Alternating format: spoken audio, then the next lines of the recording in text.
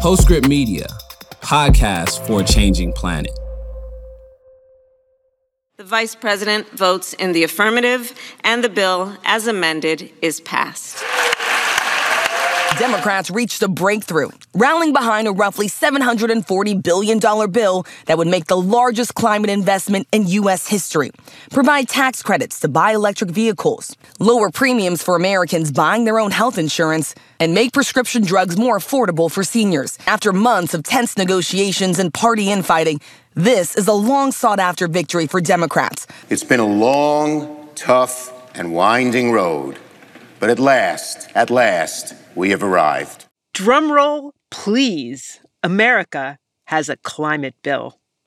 Mike, this has been your beat. You've been following this issue for a long time. Does it feel triumphant? Boy, triumphant? I don't know, but Tamar, I gotta be honest, it's emotional. I mean, this isn't the first time America has ever done something good for the climate. As you know, I wrote a book about the Obama stimulus from 2009, which really quietly launched a clean energy revolution, even though people didn't really think of it as a climate bill. And the Inflation Reduction Act, it's not as ambitious as, say that $16 trillion Green New Deal that Bernie Sanders proposed that was never going to happen. There's about $370 billion worth of climate stuff.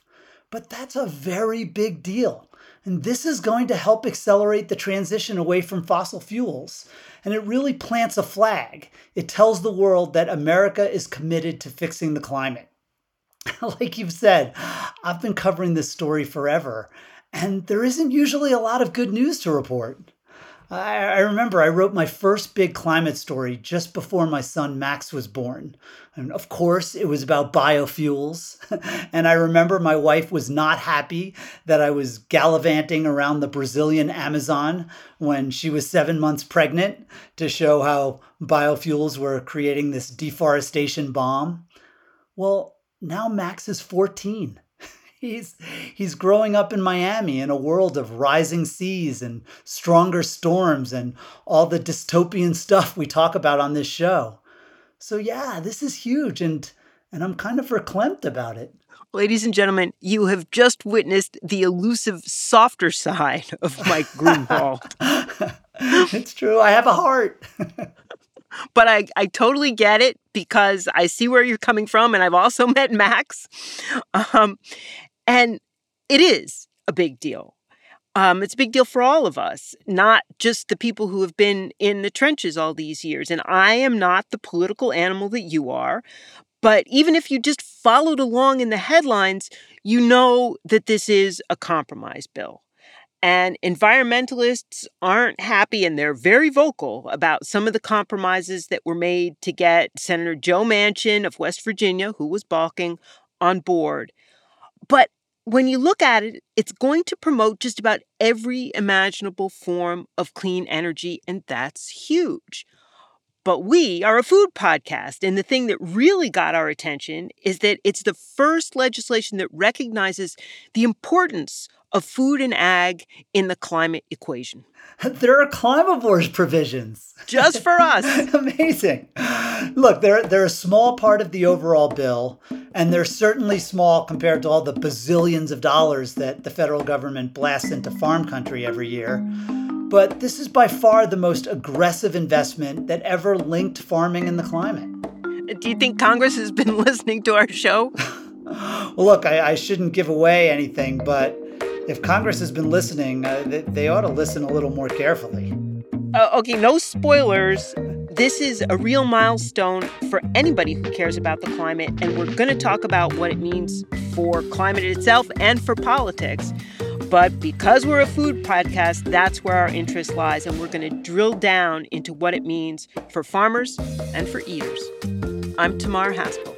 And I'm Michael Grunewald. And this is Climavores, where our special interest is eating on a changing planet.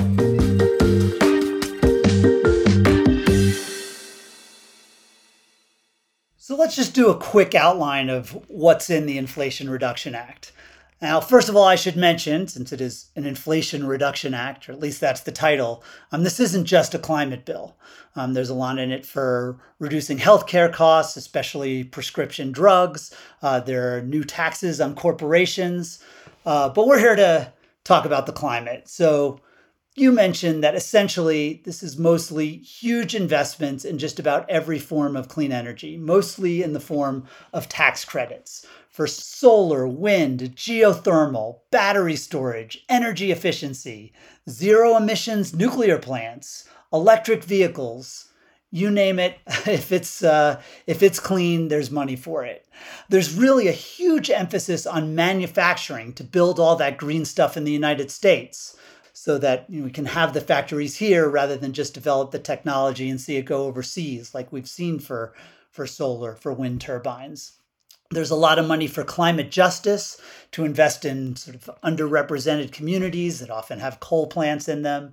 And yes, there is some kind of suboptimal stuff that will sort of provide some incentives for fossil fuels, for drilling. Not huge. Oh, that could never happen.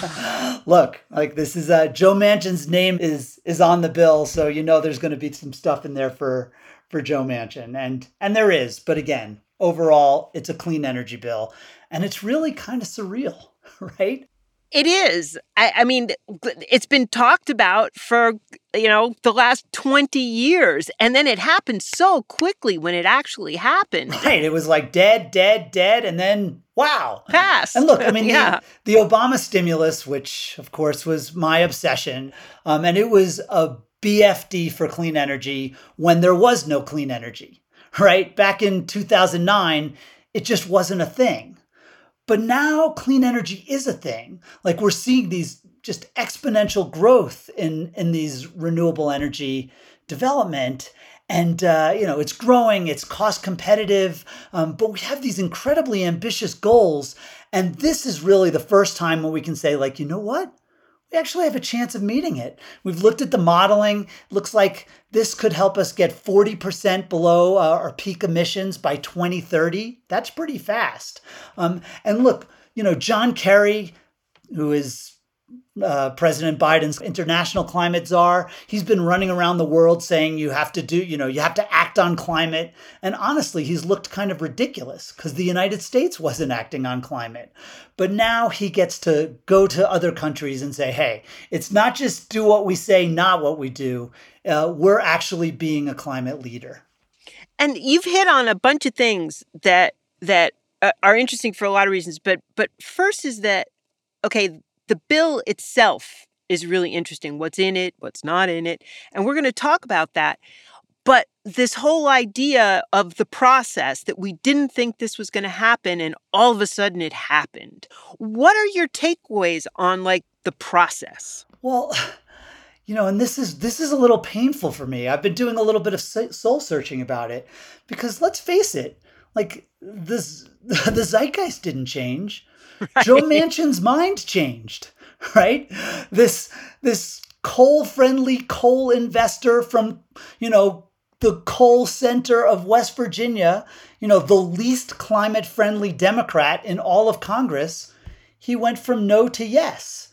And so one guy changes his mind, and here we are. And I do think that's important because, look, we're both wonks. Right, we're policy nerds. I resemble that. And I've been thinking about this stuff for 14 years and thinking about it mostly from a really a policy detail perspective. What's best? Do we is a carbon tax or or climate subsidies or maybe tougher regulation of dirty fuels?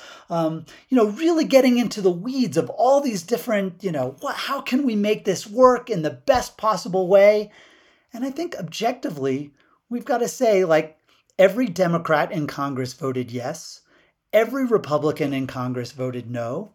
The way to get climate policy is to elect Democrats. It happens when Democrats are in power. This breaks my heart. Because as you know, I like to live in Kumbayaville, and there's no kumbaya happening here.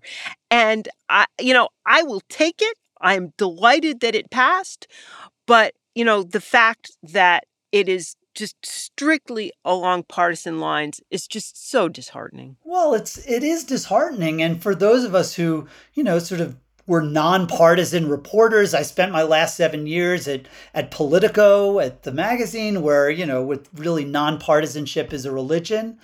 But facts are facts. If there were 51 Democrats, you wouldn't have had to make those compromises to Joe Manchin. And if there were 49 Democrats in the Senate, there's no bill.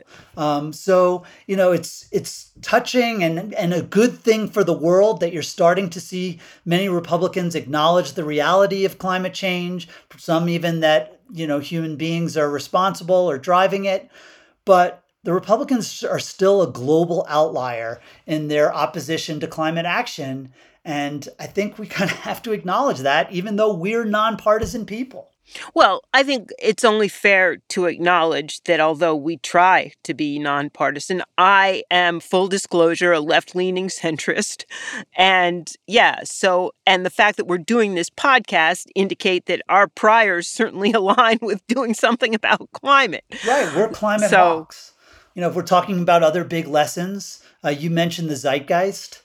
This happened because Washington Democrats wanted it to happen, not because there was a, massive outpouring of climate advocacy from the public, right? But wait a second. Doesn't massive calls for climate advocacy from the public sway politicians? Those two things don't happen completely separate in their own little vacuums. No, that's totally fair. And let me distinguish what I'm saying. Because first of all, it is not a coincidence that this is called the Inflation Reduction Act and not the Climate Action Act. Right. I noticed that Biden's first tweet about this bill, it mentioned healthcare costs, it mentioned corporate taxes, it mentioned that it's going to reduce energy costs, which, hopefully eventually, but it did not mention the climate. And because when you look at, even for Democratic voters, the normal Democratic voters, the climate, they believe in that climate change is real. They would like to see climate action,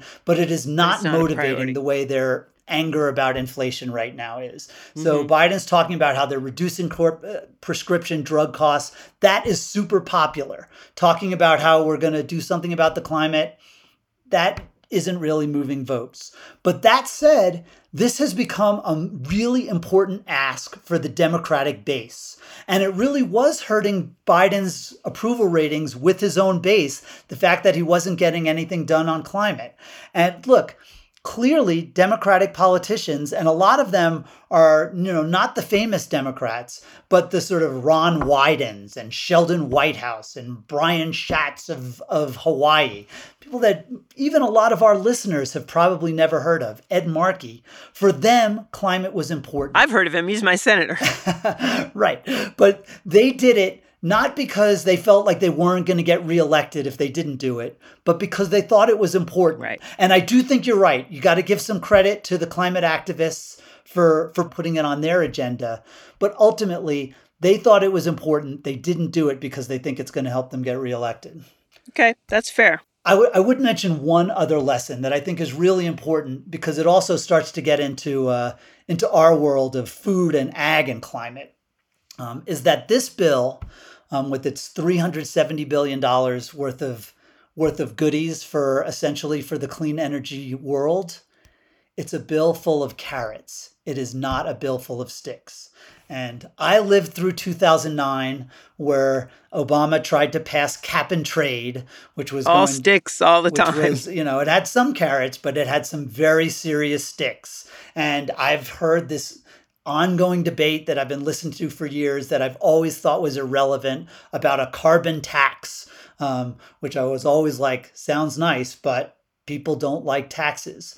There is a little methane fee in this bill, which I think is good. Right. If I'm going to be perfectly honest, I haven't gone through all the details, but I'm a little skeptical that it's going to be as tough as it sounds. Just to be clear, it does not apply to livestock. That's right.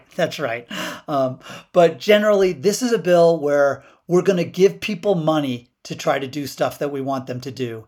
And that just seems to work a lot better in America than we're going to force you to do something we want you to do, or we're going to tax you if you don't do something we want you to do. I think that's particularly interesting because one of my takeaways from this is that, obviously I'm brokenhearted about the partisanship, but the way this plays out is particularly, call it interesting in agriculture, because most farmers are Republican and some are very staunchly on the side of not talking about climate change. And although I think that in agricultural communities, the ideas about climate and climate change and the extent that it's happening and the extent to which it's caused by humans has shifted a little bit over the past couple of decades.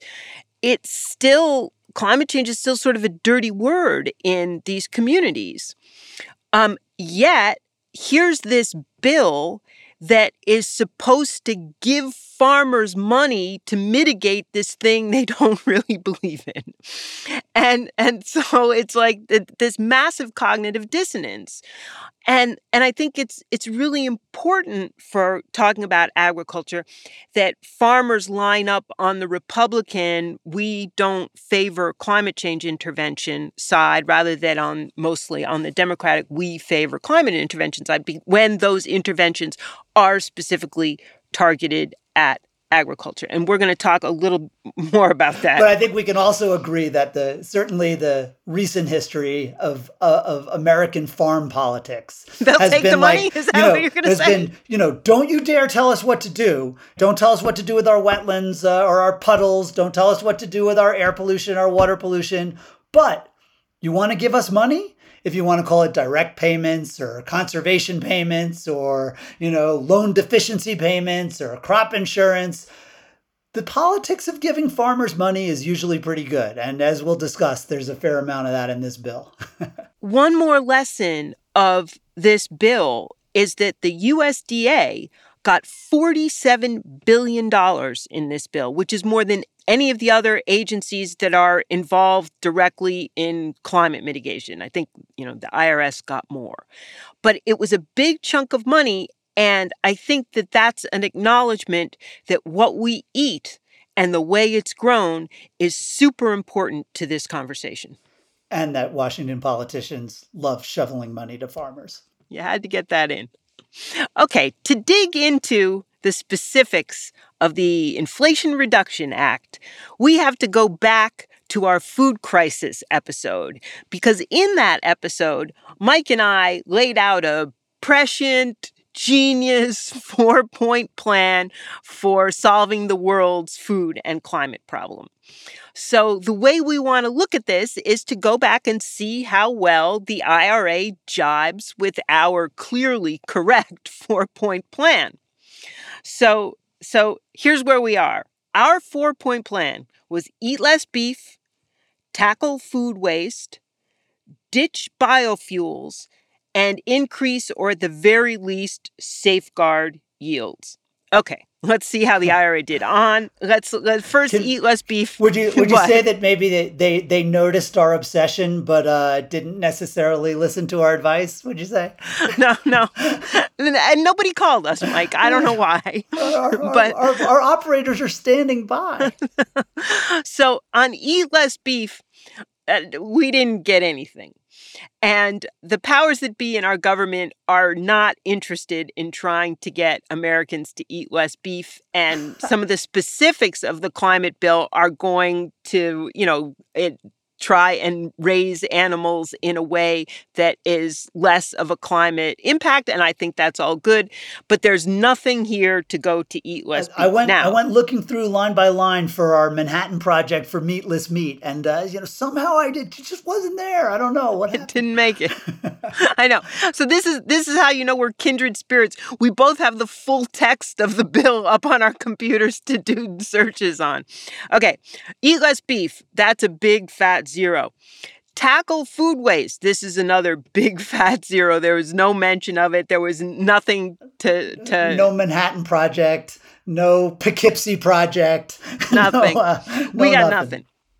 All right. So far, we're 0 for 2. And that leaves biofuels and yields. And Mike, I think you have something to say about biofuels. Besides that. My old biofuel obsession. Well, I guess we can give them credit. They did address biofuels. Yes, they did. Yeah. Of course, they're doubling down. We wanted them to phase it out, which, in fairness, we're not idiots. We are aware of the most days. We are aware of the politics of biofuels, and we knew they were not going to make this better, but they may have made it a lot worse. There are a bunch of biofuel provisions. None of them are good. They're all throwing money at the industry, but there are two really interesting ones. One involves the carbon capture and sequestration provisions, which I don't think we're going to get into too deeply on this show. They're very controversial in the environmental movement. Some people feel like it just, if you invest in making it possible to capture the carbon and sequester it from a coal plant or a gas plant, that's just going to make there more, it's sort of moral hazard. It's going to create more coal and gas plants. I think if we could really figure out how to do some good carbon capture and sequestration, that would be great. And if we could develop the technology in the United States, that would be great. It's very hard. But what I will say is that the sort of low-hanging fruit for CCS is corn ethanol plants, which really release a very kind of pure stream of carbon. And I'm really worried not only that this is going to make, ethanol plants more attractive, but, we've discussed in previous shows how the way that ethanol plants are analyzed as a climate problem is really screwed up. They are much worse than they look in the technical life cycle analyses. And this is going to make ethanol plants look even better because they're going to say, hey, look, at government expense, we're capturing the carbon that comes out of our smokestacks. So it's not really, we're not really polluters anymore. That's not the biggest problem with ethanol. The biggest problem is that it's a deforestation bomb, as I said earlier. But capturing the carbon is just going to make it look like less of a problem. And that is going to be really helpful for corn ethanol.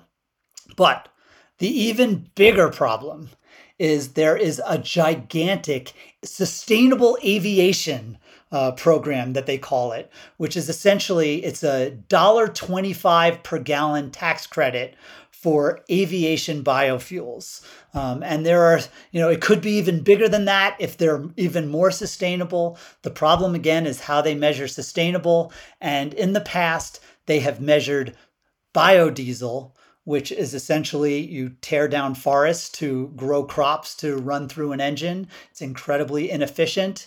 That passes, and it could be a real problem. I was talking to this one guy. He read the bill, and he called me, and he said, oh my God, this is going to double deforestation, and essentially it's going to double the harvesting of biomass around the world. We're going to need twice as much land for agriculture and forestry as we have in the past. And I was like, whoa. Then he called back the next day and he said, wait, I reread the bill. It's a 5-year program, so it's sunsetted. And after 2 years, they make it a lot harder to do biodiesel. But in general, the biofuel stuff, very, very bad. Biofuels are they're inefficient, right? For the amount of energy you can create with, an acre of solar panels, it would take 100 acres of growing soy for biodiesel. It's a terrible idea. It increases hunger around the world. It solves a tiny little sliver of the fossil fuel problem while making the food and land and agriculture problem that we care about so much basically unsolvable. Don't do it. If you guys are not clear by now, Mike hates biofuels. Look, if you can take, used restaurant grease and right, other waste products, that's fine. That's not disaster. But if you're using good farmable land to grow energy instead of food or storing carbon, you're making a big mistake. Okay, so that's 3: beef, waste, right. Biofuels. Now, so far they've not only not listened to us, they're making it worse. I had this book when I was a kid called If I Ran the Zoo. I think about that all the time. Okay, so our fourth is to maintain or increase yields, because safeguarding yields is super important.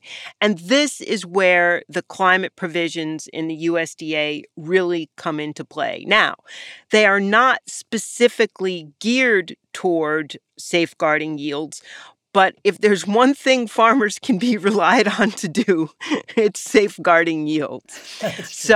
So I think this bill sort of goes forward assuming that farmers are going to safeguard yields, and what we want to propose are ways that they can get paid to do things that may or may not safeguard yields, but will either improve soil or the ecosystem or mitigate the climate impact. Now, of course, this gets really dicey because there aren't a lot of specifics. So most of this is funding that goes into programs that already exist at the USDA, the Conservation Stewardship Program, and EQIP, which is the Environmental Quality Improvement Program. Incentives program. Oh, thank you. Incentives program. And both of those programs are farmers work with the USDA basically one-on-one to try and put together a plan for their particular farm. In fact, when my farm was in its infancy, we worked with the USDA under EQIP, and we got a grant to replace an older, inefficient, polluting outboard boat motor. It's an oyster farm, with a newer, efficient, non-polluting, modern outboard motor. And that's a win. It was a win for us, and it was a win for Barnstable Harbor, and it was a win for the climate. It was, and that's what EQIP is designed to do. Now, the problem is that a lot of the things that people point to as climate-friendly ag practices don't have a lot to back them up. And, no-till is a really good example. When people were first doing it, there was some evidence, but also a lot of opinion, that this was something that was going to sequester a lot of carbon. But recent studies where those things actually get measured indicate that maybe it doesn't, and maybe it doesn't sequester at all, especially if you're tilling every 5 years or so. But even if you're not, it turns out that storing carbon is a lot harder to do than it is to say. And, no-till is good for all kinds of reasons. I'm wildly in favor of it. But what I'm concerned about is that we sort of check the climate box with a practice that isn't as climate friendly as it's been made out to be. Well, as you know, this is a real concern of mine, too. I mean, maybe we should step back and say, so what there is in this bill, there's $20 billion specifically to promote climate smart agriculture, right? And I think we would, we're all for that. I think we can say that. And in fact, it is not very prescriptive. It leaves a huge amount of discretion to the Biden administration. And so since we've been talking a lot about experimentation and the importance of trying to figure this stuff out, as opposed to with, where the energy stuff kind of know what's needed, with ag, I think there's still a lot to learn. And so it's great that they're going to be trying to learn it. Totally agree. Yeah. Now, that's we absolutely should right. mention now when we talked about in the last episode, essentially when we're talking about safeguarding yields, a lot of what we're talking about is agricultural innovation. And there was in Biden's original Build Back Better bill, there was $1.7 billion for agricultural innovation, and that got stripped out, which I think is a real shame, because there's a lot we don't know. And we need to learn this stuff fast if we're going to reduce agricultural emissions. Now, look, there are 3 main ways to reduce agricultural emissions, right? One we discussed, it's our favorite one, and that's to increase yields so that we can make more food with less land and have less deforestation and more nature. That's really important, increasing productivity. But also there are ways to reduce on-farm emissions. And I think we saw there's some they at least wave at that in this bill, this idea that, maybe wasting less fertilizer, less nitrogen losses, ways that the confined livestock facilities that none of us really love, but that have a huge manure and methane problem, that maybe there are ways to deal with that with digesters or solid separators or other kinds of technologies. That could be really helpful. The third way is to store more carbon on the farm. And I think we should mention that one way of doing that is just by not farming parts of it, right? And there's a lot in there for more conservation that could be really helpful, particularly on marginal farmland. If you're not growing a lot of food with a particular piece of land and you can store a lot of carbon in trees above ground, that's awesome. If you can restore peatlands, which have a huge carbon bang for the buck, that's big. That would be amazing. But let's face it, and they mention it a million times in this bill, when they think about carbon storage, and often when they think about climate smart agriculture, they are thinking about soil carbon. They're thinking about putting more carbon in the soils. And it's true, there's a lot of carbon in the soil, even more than there is in the atmosphere. But we don't really know how to get it there and keep it there. I got to jump in right here because I think this is really important. And we end up talking about it almost every episode that the buzzword of the day is regenerative. And there's this idea that if you just farm in a different way, you will improve soil health, you will sequester more carbon, and you will have just as much food.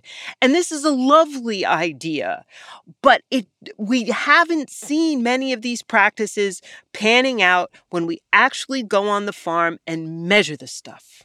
I think I mentioned on one of the early episodes, I visited Tom Steyer's regenerative beef ranch. It was an awesome place. It was beautiful. They were doing some amazing work in reducing soil erosion and improving biodiversity on the ranch.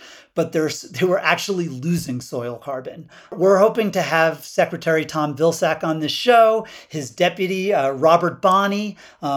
They are paying very close attention to that. I think Vilsack is in Michigan right now as we speak to talk about some of this stuff. But when they've talked about climate smart agriculture, and even before this bill, they were putting out $1 billion in grants. Their rhetoric has all been about regenerative practices, right. No-till, cover crops, which I think we both think are great, but not clear about their carbon impact. More diverse crops, which could be really good, but we don't know the effect on yields. And again, I want to emphasize that all of these things are unequivocally good for lots of reasons, but they might not be climate mitigation reasons. I think the bottom line is that we're not sure how this money is going to be spent, right? There's a huge plus up for EQIP, as you mentioned, and EQIP, that could mean cover crops, right? Which the president of the United States mentioned during his first address to Congress. He actually mentioned cover crops. But right now, the number one use of EQIP, the most contracts that the USDA gives out every year, is for fences. Okay. In fairness, Mike, good fences can also make for good grazing. And I think that this goes back to the whole idea of, okay, we're not investing in eat less beef in this bill, but we are investing in maybe raising beef better. And if we can sequester more carbon with different kinds of grazing algorithms, fencing is necessary for that. I'm not defending all the money spent on fencing, but I think it's a perfectly legit thing to do. So don't diss fencing. I think that's fair. But look, this is a real opportunity to move the needle on climate. And they mentioned some things in there that we like about, feed additives to reduce methane. I think, I visited, Ermias Kebriab's experiment that he's doing out at Cal Davis, where he's putting a little bit of seaweed into some cattle feed, and they're burping 80% less methane. That's the kind of thing we want to that's a win. Make sure it works and get it out there as much as possible. Anything that reduces nitrogen use and even conservation. Again, if you're not taking away from yields, if you're using, marginal land, I would love to see more of that land just become, real natural carbon storage and just biodiverse, beautiful places rather than marginal farmland. And so again, that's great. But I think what we've really focused on in this show is that if we're going to call it climate smart, we want to see evidence that it's climate smart.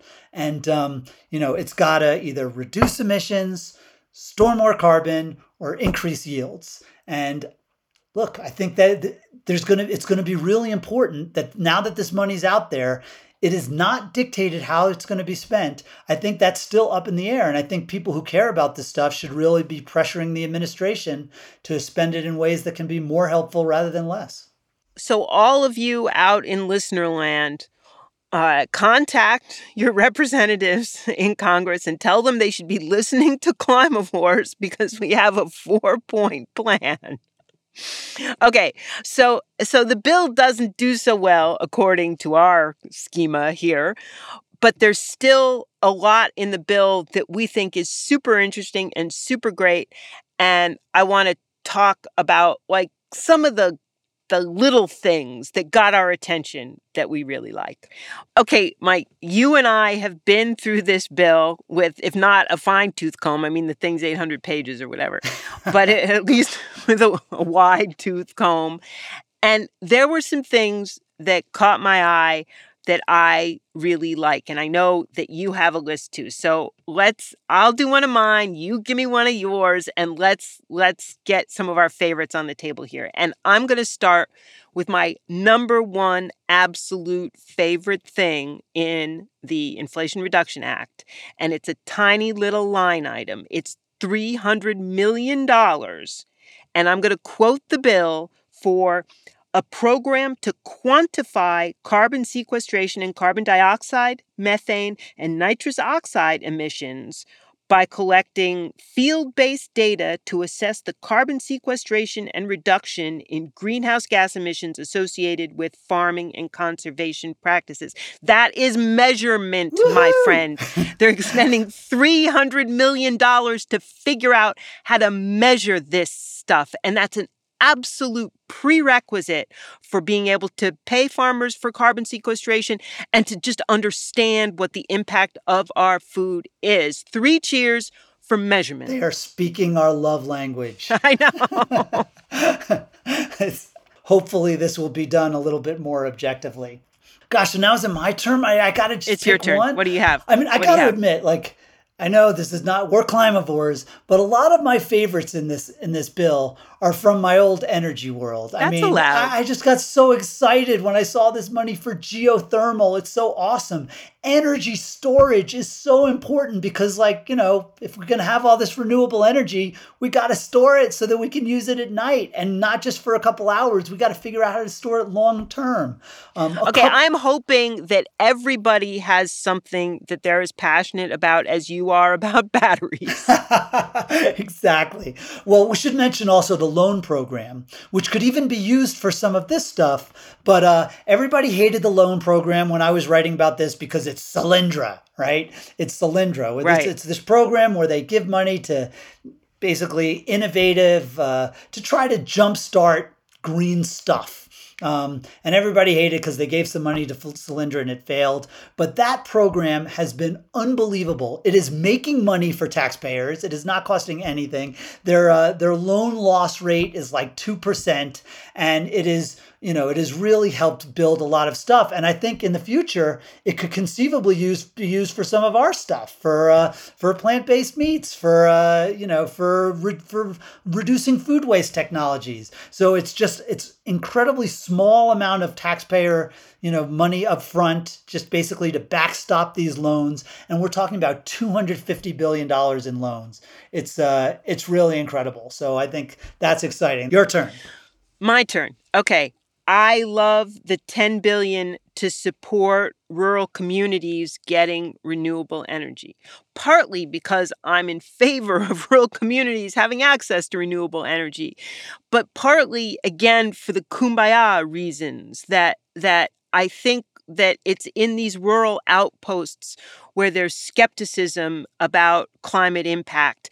And if renewable energy can get there, and if it can reduce bills, if people can be on board with it, maybe that can help the zeitgeist change in some of those communities. Or maybe I'm just whistling past the graveyard. Well, I don't know. There's something very interesting about that, because a lot of that money goes towards communities. And the idea is that they're going to turn coal plants into solar or wind plants. And that is a huge opportunity since the infrastructure is already there. The wires are already there. But as you said, it is going to depend a little bit on the zeitgeist. Right. Some of these, in red states, in red counties are going to have to be willing to say like, okay, here's this money. It's going to be better for our bottom line. But, I've written about the war on coal. And if it was just economics, we'd have hardly any coal left in this country.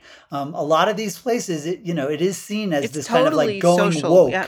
if you're putting in a solar plant, even if it's cheaper. And so I think it is going to depend on whether this is seen as economics or whether this is seen as like, Biden wokeness. I think that just having the money on the table is going to help normalize it. Absolutely. I'm excited about it. Really important. Okay. Do another, Tamar. Oh, you want me to do another? Yeah. Okay.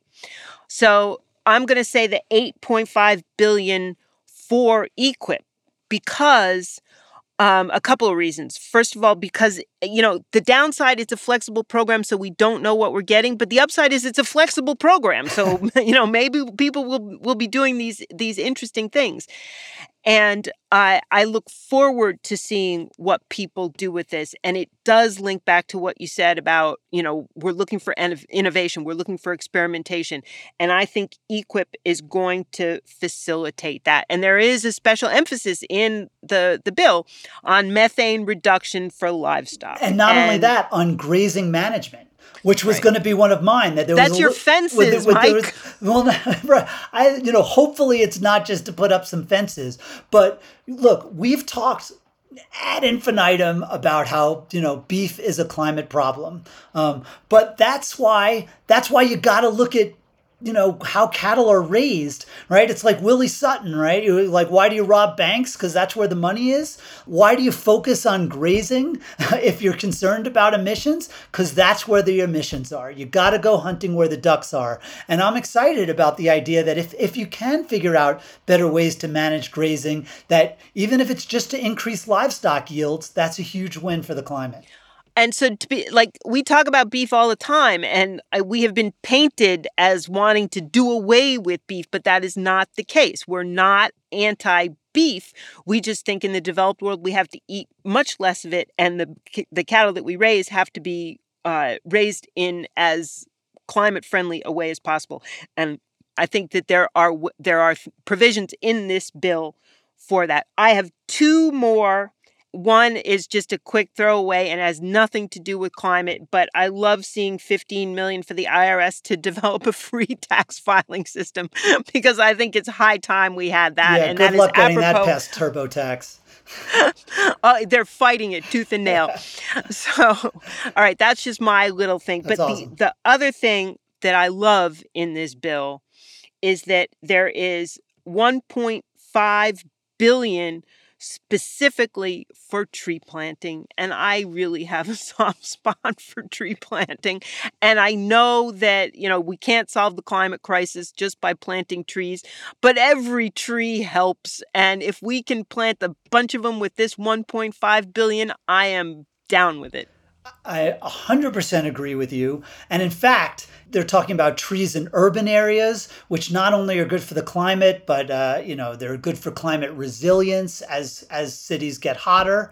Same with silvopasture, planting trees on pastures and grazing land, where not only are you providing, carbon benefits that we can see, not like, we hope they're storing carbon in the soil. If you're planting a tree, there's carbon in it. We can see it.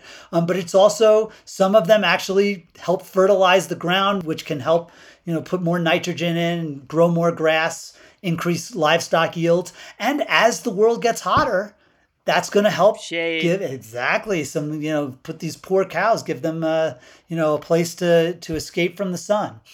Trees for the win, people. Trees for the win. I would also point out, so you mentioned tree planting, and we're all for that. But I also want to point out a potentially excellent provision that's going to involve tree cutting. A conundrum. There's $1.8 billion in there for managing the wildland-urban interface, the WUI. And essentially what they're talking about is thinning forests, getting rid of some of that fuel, possibly even doing some prescribed burns, but to avoid these out-of-control wildfires that have just been a carbon disaster in places like California. So, Mike, I have come to the end of my list. I'm sure there's lots of interesting stuff in there that didn't make it, but those were the things that really caught my eye. Do you have any others? I do have one more, and it's a little different because it's not in the bill that Congress just passed. It's in the deal that Joe Manchin cut in order to get his signature, to get his yes vote. And that's that, and this has been very controversial, is that he has gotten agreement from Senator Schumer and from Senate Democrats, presumably, that there will be an additional bill that is essentially going to streamline permitting. So from Manchin's perspective, so that it's easier to do fossil fuel stuff on, especially on public lands. And environmentalists are all up in arms about it. They're saying, we got to fight this. We didn't agree to this Joe Manchin deal. And I get it. But it's also going to be really important to streamline permitting, to do the clean energy stuff, to do solar farms, to do wind farms, to do transmission They're controversial. lines, to get all that solar and wind power to, which is usually out often in the middle of nowhere, to get it to the cities that needs the extra energy. And I think that's really important. And it kind of leads to maybe one of my larger points about this bill. This is really, again, it is carrots, but it's a different kind of environmentalism. It's a kind of yes environmentalism, right? In the Earth Day era, a lot of environmentalism, when there was just so much pollution, so much even littering, so much nastiness, so much of environmentalism, and God bless the pioneers in this area, but it was about saying no. It was about saying, like, you're doing these terrible things, we need to stop you. Well, now these terrible things are happening, but we're going to have to build stuff to stop it. We're going to have to do stuff. And I think of the Inflation Reduction Act as a really exciting effort to do stuff. I don't begrudge anybody who's pointing out some of the suboptimal provisions in it. Which we just did. Yeah, we just did it too. And look, and it's important to point out where the bill falls short. And it's important to say that this is not nearly enough. This is a start, but the climate is a massive problem. But I do think environmentalists, they tend to fall into this kind of Debbie Downer trap, right? I mean, the climate groups, they gave Biden's climate plan an F-, right? It's brutal. We gotta say, he has kept his word. The Democrats have kept their word, and they have done something. Progress is progressive, right? I mean, you may have seen, I got a little upset on Twitter when Adam McKay, right, the director of Don't Look Up, the climate movie, right, which is, and it's one of those movies where it's like, it's great because it's like, they did a metaphor that climate is this big asteroid that's heading towards us, and everybody's like, don't look up, right? We don't want to acknowledge it. And it's why we're never going to act on climate. And, and of course, at the end of the movie, the asteroid hits the earth and everybody dies. And it's, ha ha ha, just like climate. And predictably, Adam McKay was on Twitter, dumping all over the Inflation Reduction Act. Oh, here's this tidbit for fossil fuels. It sounds like it's just the same old characters getting together and doing whatever the big industry wants, which is the message of Don't Look Up. But it's wrong, right? There's this idea that politicians are all the same, right? They all suck. That was kind of the message of The Big Short, too. They never do anything. And look, it's completely good to push politicians, and some of them do suck, but they don't all suck. And the ones that do suck, they don't suck equally. And I think part of being a grown-up is recognizing that. And I think this is a really important moment. I got to say that most environmental groups really have been grown-ups about this. They have not been happy about everything they had to do to get Joe Manchin on board, But they've realized that this is a step forward, and they are in the stepping forward business. And I think that's a really important message, not only for the environmental movement, but for anybody who cares about the climate. It has to be yes and. And I know it's a cliche, but it's so true here. And we see so much sniping about how, your solution is bad. My solution is the way to go. And this is a smorgasbord of different, more or less effective solutions. It's a big, fat yes and that's why I'm very happy to see it what's passed. my line? Better is better than worse. It really is. It really is. Climavores is a production of Postscript Media, and we would like this conversation to be two-way. We want to know what you're thinking. Call us, 508-377-3449, or email us at climavores@postscriptaudio.com. Your question might be on an upcoming episode. The show is hosted by me, Tamar Haspel. And me, Michael Grunwald. Executive producers are Scott Clavenna and Stephen Lacey. Senior editor is Ann Bailey. Cecily Mesa Martinez is the managing producer, and Dalvin Abawaje is the associate producer. Engineering done by Sean Marquand and Greg Vilfranc. Postscript Media is supported by Prelude Ventures. Prelude is a venture capital firm focused on climate solutions across energy, food, agriculture, transportation, logistics, and advanced materials. We're so appreciative. You guys are listening. The numbers have been great. The best way you can help us grow is to spread the word. Give us a rating and a review on Apple Podcasts, or rate us on Spotify. And if you have somebody else you think would like our show, please pass them a link. We'll be back again next week, and we hope Congress will be listening.